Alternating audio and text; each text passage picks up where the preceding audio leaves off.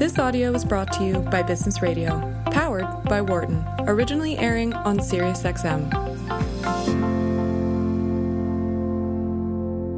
From the campus of the University of Pennsylvania Wharton School. This is Women at Work on Business Radio. Welcome to Women at Work, our weekly conversation about how we can help more women to join, stay, succeed, and lead in the workplace. I'm your host, Laura Zarrow, Executive Director of Wharton People Analytics, joining you once again from my home office via Zoom. New episodes of Women at Work premiere on Thursdays at 9 a.m. Eastern Time, and our full catalog of shows are available on Spotify, SoundCloud, and Apple Podcasts. Just search for Women at Work and Laura Zarrow, and you will find us. You can also follow the show on the channel's Twitter handle, @SXM Business, and me, @Laura Zarrow. We'd love to know what you want to know and what the issues are that speak to you. One of the issues that speaks to me right now is the importance of speaking up, especially in this next election. So in support of National Voter Registration Day, today's show is all about voting and what we'll all need to know to make sure our votes are counted in November. Let me tee up our next guest, Debbie Walsh. Debbie, welcome back to the show. I have a question for you before we get rolling. How do you pronounce the acronym for the Center for American Women in Politics? Is it CAWP or is it actually COP? Well, you can go either way, but we call it COP. Although we've had people who call it CAMP and QUAP, but it's okay, because I'm dying to be part of the inside team there. I'm going to call it COP for the day. call it COP. Okay, and for those of you who are new to it, COP is part of the Eagleton Institute of Politics at Rutgers University and is nationally recognized as the leading source of scholarly research and current data about American women's political participation. Debbie joined the center staff in 1981 and has been its director since 2001. So Debbie, thanks for the work that you do there, and thanks for joining us today. I'm happy to be here, Laura. It's fun. So I want to start off with this kind of core concept about why the women's vote is so important. And I'm gathering it's not just because there's a lot of us. Well, it helps that there are a lot of us, but it also helps that women vote at high rates. While we are all talking about we need more folks to come out and voting is really important, the reality is women do vote at higher rates than men do. And for the last number of election cycles, really going back to almost 2004, about 10 million more women than men have been voting in every election cycle. So that difference can really make a difference. Mm-hmm. And the piece that connects to that is the fact that we also know that women vote differently than men do. So since 1980, we've been following a phenomenon in American voting that we call the gender gap, which is the difference in the way men and women vote. And what we have seen consistently over time since 1980, both in presidential elections and major Senate elections, gubernatorial elections, women are more likely to vote for the Democratic candidate than men are, and less likely to vote for the Republican candidate than men are. So you can see that in close races, that women's vote, that combination of volume and difference, can really have an impact on the outcome of an election. But we also need to talk about that there's tremendous variation among women. Right? I was going to ask that. So before we dive into not all women are voting this way, I want to parse out what are the issues that drive women to vote the way that they do in those numbers. Sure. It largely comes down, we think, to economic issues. Just like men, when the Pew Research Center asks men and women about what's the most important issue when they go into the voting booth, they both say the economy. But for women, the economy may mean something a little bit different. We know that women are more economically insecure than men are. They are less employment secure. They have less money saved for retirement. They live longer than men do. So they see themselves at some point needing what's known as that social safety net, whether it's Social Security or Medicare or family leave or unemployment insurance or some kind of income assistance, whether it's for food or income itself, unemployment insurance. All of these things are things that women imagine themselves needing at some point in their life. And therefore, they are more likely to support the party that is supporting that social safety net. So is part of that, as I'm processing I'm connecting the dots between that reality and the lived experience of women, and that if I'm understanding this, men will vote also around economic issues, but it might be taxation. Right. And what's coming home in their paychecks as a primary wage earner, but also as the part of our population for whom most systems are designed and reward. Right. But that women are more vulnerable because of other systemic issues. Exactly. And women are worried about what's coming home in that weekly paycheck because often women are the sole winner in their family, right? They're single parents, and they're worried about how they're going to make ends meet. Healthcare, frankly, falls in as an economic issue in many ways, right? Mm-hmm. Because the fear, the terror of what would happen if somebody had a catastrophic illness in my family, how would we pay for this?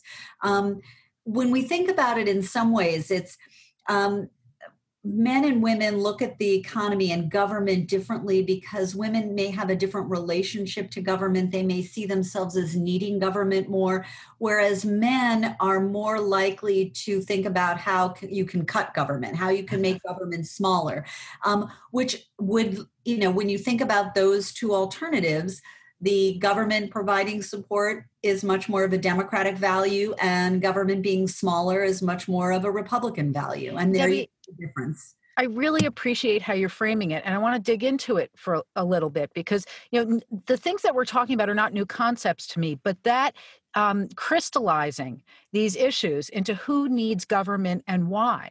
And what is it about what the government is? Is it in social programs and systems? Is it about workplace protection? What are the layers of reasons why women need a government to protect them in this day and age? It's probably all of those reasons. And I think in a funny way, when you think about the moment that we are living in right now, where we are navigating through the pandemic, and seeing the role that government can play, should play, and sometimes fails to play, that has led us to the position that we are in this country, which is one of the reasons I think that in this moment, when you look at the polling, that overall the Democrats seem to be doing better because there is a kind of collective moment of saying, you know what? This is one of those moments where we really need government, that government could play a role that the private sector can't play by itself, that it can't navigate all of this by itself, that it needs that government intervention. And therefore you see kind of in a crystal clear way the value of government. So given that the vulnerabilities that women are experiencing, single moms, hourly workers, people working without any workplace protections. Those are all people that are benefiting from a bigger government and more interrelated programs. But as you said before, women are not a monolith. And there are Republican women, we've talked about it before, the reasons that there are active women in the Republican Party and women voting Republican. And it's for an interesting and complex set of reasons. So in this context, what is it that we need to understand about Republican women voters and where some may be pulled in that direction? What's the motivation? Sure. So I think it's important to understand in many ways, sort of more broadly, some of the differences among women, right? So race is a big one. We know that women of color, particularly Black women, are the absolute backbone of the Democratic Party. And that has to do with economic issues, but also, frankly, social issues and the kind of interventions. But again, government playing a role, right? Mm-hmm. The interventions in terms of even things, going back to desegregation of schools, Voting Rights Act, all of the pieces that have to do with the social as well as the economic. And obviously those are very interconnected. So Black women are the absolute backbone of the Democratic Party, women of color as well, but particularly Black women. White women, has been more nuance there, in that you have white women who are married, who do not have a college education, who are more likely to be Republican. You do have white women who are college educated, who are married, who are pretty solid, have been pretty solid Republican voters, but who have shifted in the last 4 years, and maybe even the last 6 years. We certainly saw that Hillary Clinton did better. She won that vote. She did better than a Democratic candidate has done in the last 20 years with those white college-educated women, often called suburban women, although they don't really ever break it down by where they live, but they've been dubbed as suburban women. Those women are much more of a swing vote, and that is a big part of both parties. The Democrats and the Republicans are going after that vote in this election cycle, as well as on the Democratic side, really trying to shore up that Black women's vote and make sure it turns out in numbers that are significant.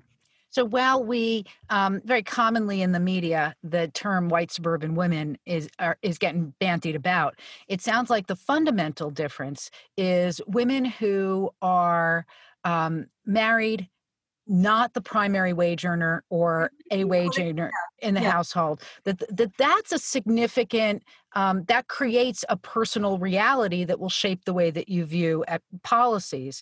Whereas women who are in the workplace, supporting kids, the primary breadwinner for their household, or facing a number of barriers that are a result of systemic bias, need government in order to fix the systemic bias. Yes, and I think when you frame it in that way, it is also important to understand that white unmarried women are more likely to be Democratic voters. So it is about, and this is where we keep coming back to, at the root of much of this are economic issues and that kind of economic vulnerability and understanding that government can play a role. It doesn't mean that all of these women are using all of these programs. I want to just add that. It's knowing that they are there and available and supported, and also understanding that even if they don't use them now, somebody else might need them. It's the being able to relate to the experience and bring the empathy to the decision making. A little empathy goes a long way. Right. Indeed. For those of you who just turned in, this is Women at Work on Business Radio, Sirius XM, Channel 132. I'm your host, Laura Zarrow. My guest this half hour is Debbie Walsh, Director of the Center for American Women in Politics, which is based at Rutgers Eagleton Institute of Politics. So, Debbie, one of the things I'm curious about is, in the races themselves, we're starting to see some new patterns. While this split in women voters, some of it's evolving. There's some old patterns in there, but we have many more women candidates than we've had before. And in some cases, we have some competitions between women candidates on each major party ticket. Right. So talk to me about the dynamics there. Yeah. So I don't want to overstate it. The vast majority of candidacies out there, and it's funny because we've never been very intrigued by the idea of two men running against each other, right? That was the norm. And as more women started to run, you started to see men having women as their opponent in a race. But now we are seeing, as we see more and more women, and frankly, this cycle, seeing more and more women on the Republican side. Last cycle in 2018, we saw record numbers of women running, but it was the records were all set on the Democratic side. In this cycle, in 2020, we are seeing record numbers of Republican women. And that is what's leading us to having a record number of women versus women races, around 44, I think is the number. But these are fascinating races for us to watch because, there is this sort of myth out there that if we just have women versus women races, we won't even have to talk about gender. Gender won't even come up. But the reality is that gender still is at play. Even gender is at play when two men are running against each other. And you saw it when Donald Trump was running in that crowded field with one woman, but everybody else was a man in the primary that he ran in. You remember the way he would talk about Marco Rubio and his tiny little hands. I mean, it was pretty straightforward. It's all about asserting your masculinity, asserting your manliness. What comes up for women when they run against each other is sometimes that same dynamic comes up. You'll have one candidate who, I'm thinking about the Senate race back in 2018 when Martha McSally ran against Kyrsten Sinema for the seat in Arizona. And Martha McSally was a veteran, an Air Force pilot. And in her ads, she would show herself in uniform in front of a big fighter jet. And she portrayed her opponent as a kind of a bit of a flaky little girl. She showed photographs of her opponent in a pink tutu when she was at a demonstration when she was in college. So using those gender tropes, right, still come up even if you have women running against each other. We're seeing it in elections this year where we're seeing women who are more conservative women who are in their ads are using guns as imagery, a very masculine image, talking about, using their guns, defending this country, defending themselves and their families, very kind of asserting a masculine image. And you also have women talking about their families, right? Their role as mother, using motherhood, which again is a very gendered image. So it doesn't go away just because you have two women running against each other, but it is absolutely a sign of progress as we see more and more races with two women in them. Absolutely. The thing that I find fascinating, but also kind of infuriating, is that none of these distinctions have anything to do with their values, their platform, the issues in their communities. It's about how to reach voters. And it's about the way that the campaigning is really massive forms of advertising to try and align with voters' gender issues, which are still, they're not only talking to women voters when they do that, are they?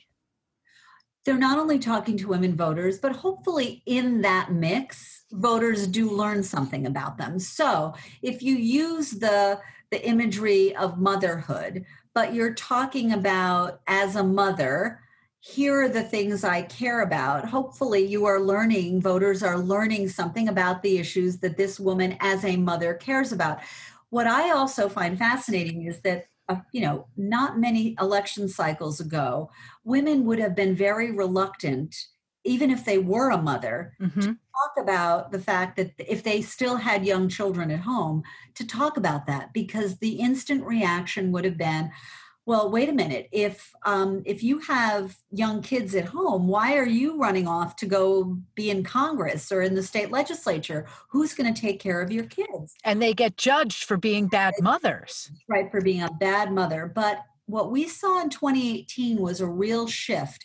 And I think we saw younger women running, and we saw women with young children running and embracing that, talking about their kids, talking about the fact that because they have children and they're facing many of the challenges that their voters are facing with their families and making ends meet and all of the challenges that come with raising a family in this world, they were more relatable, they were more real, they were more authentic. And I think women are now able to run much more authentically with all these aspects of their lived experience shown. So when we have veterans who are running, who are celebrating their military careers and demonstrating, certainly trying to put out the trope of strength equal to that of a man, but it's also street cred that they earned. Absolutely. And that's been one of those things that men have had as an item on their resume for decades. that women frankly didn't. We didn't see women in combat, certainly. And even if they were in the military, we're not seeing that translate into running for office. And one of the things we also saw in 2018 were we have quite a few women who are now in Congress who are either veterans or have been in, the CIA or law enforcement. They are bringing to the table a set of credentials that have been pretty much exclusively male, but are tied to leadership and power and knowledge, like a foreign policy knowledge, a military knowledge that women have not been afforded. And women always have to prove themselves more so than men. And so having that credential is really quite a powerful thing for women candidates coming along. So it is about much more than demonstrating a kind of masculine kind of strength. It's about a whole set of skills that are connoted by it. What about the age of these candidates? We're also seeing a lot of younger candidates emerge. How is that affecting and being perceived by voters? We're definitely seeing it appears a drop in the age of the candidates, or at least more women who are running who are younger. So we're even seeing women who, pretty much fresh out of college, who are running for office now. And I think that one of the things that I have found so refreshing about them, I'm thinking about an Abigail Spanberger, in Iowa, a woman who's in Congress, Abby Finkenauer, a very young woman who's also almost as young as Alexandria Ocasio-Cortez, but Alexandria Ocasio-Cortez is the young woman everybody knows. But Abby Finkenauer is somebody who talked about the fact that she was in the state legislature, the youngest woman in the Iowa state legislature, with a tremendous amount of student loan debt. And in the old days, you would never want to talk about having debt because you're running for Congress where you control the purse strings. How could you carry this debt? But guess what? So many people, either they have that debt or their kids are saddled with this incredible student loan debt. It made her accessible, it made her real, and it meant she understood the problems that they were facing. So these young women coming in are bringing a whole new set of experiences, but they're willing to talk about them. And that's part of the difference. And some of them, they have young children. They're talking about having young children. They're talking about all the value that they bring because they're younger, because they're raising kids, because they have student loan debt. I mean, all of these. They share the experience of the people they're representing. Absolutely. And that authenticity is something that men have been able to share, but women have been much more cautious about because they're being judged in so many ways that you want to try to take away as much of that as you can. And I think the conventional wisdom among political consultants was, don't talk about your young kids, wear this button-down suit, try to look as much as you can like right. Don't talk about the fact that you bring anything special to the table. Go be yourself, except for all the ways that you're a woman. But don't really, right. Right. So I want to talk about in a different way with the few minutes that we have left. You have this marvelous way that you can peer through the clutter and see the multiple dimensions to these issues. We have voters out there who have to get through some clutter themselves. What advice do you have for people who are trying to sort through the messaging they're getting, the information that's out there, and so that they can go to the polls as really informed voters? So part of me wants to say, just stay off social media. So I feel that in that universe, it's really hard to weed out the crazy from the truth. Mm-hmm.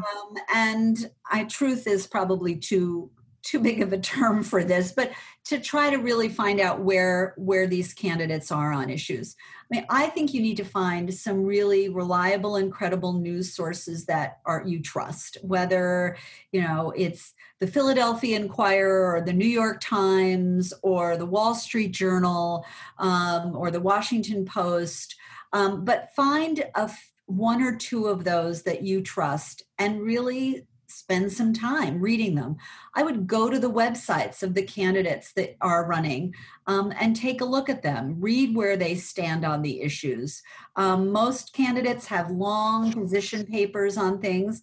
May not be the most interesting thing to read, but you should spend some time reading them. And then I would also look at who you trust and respect in the world and see who they're endorsing and who they are supporting. There is just so much information out there that it is overwhelming. But I would say that it is so critical. When I think about, we just celebrated the 100th anniversary of women's suffrage. And the fact that women were not given the right to vote, they fought tooth and nail for it. Women of color were denied the right to vote long after the suffrage amendment passed. The struggle, the civil rights struggle in order to make the ballot accessible. And even now, I mean, there's so many barriers that are put up to try to keep people from voting. It is such a powerful tool. And these elections have implications for our lives in every possible way. And, we have to make informed decisions and we have to go out and turn out and vote. Debbie, I couldn't agree with you more, and I couldn't thank you more for joining us. People want to learn more about your work. Where can they find you? They can go to cawp.rutgers.edu, and we have lots of resources and information there. Fantastic, Debbie. Thanks so much. It's a pleasure to have you on the show. Thank you. I enjoyed it a lot. For more guest interviews, check out our Wharton Business Radio Highlights podcast on iTunes and Google Play.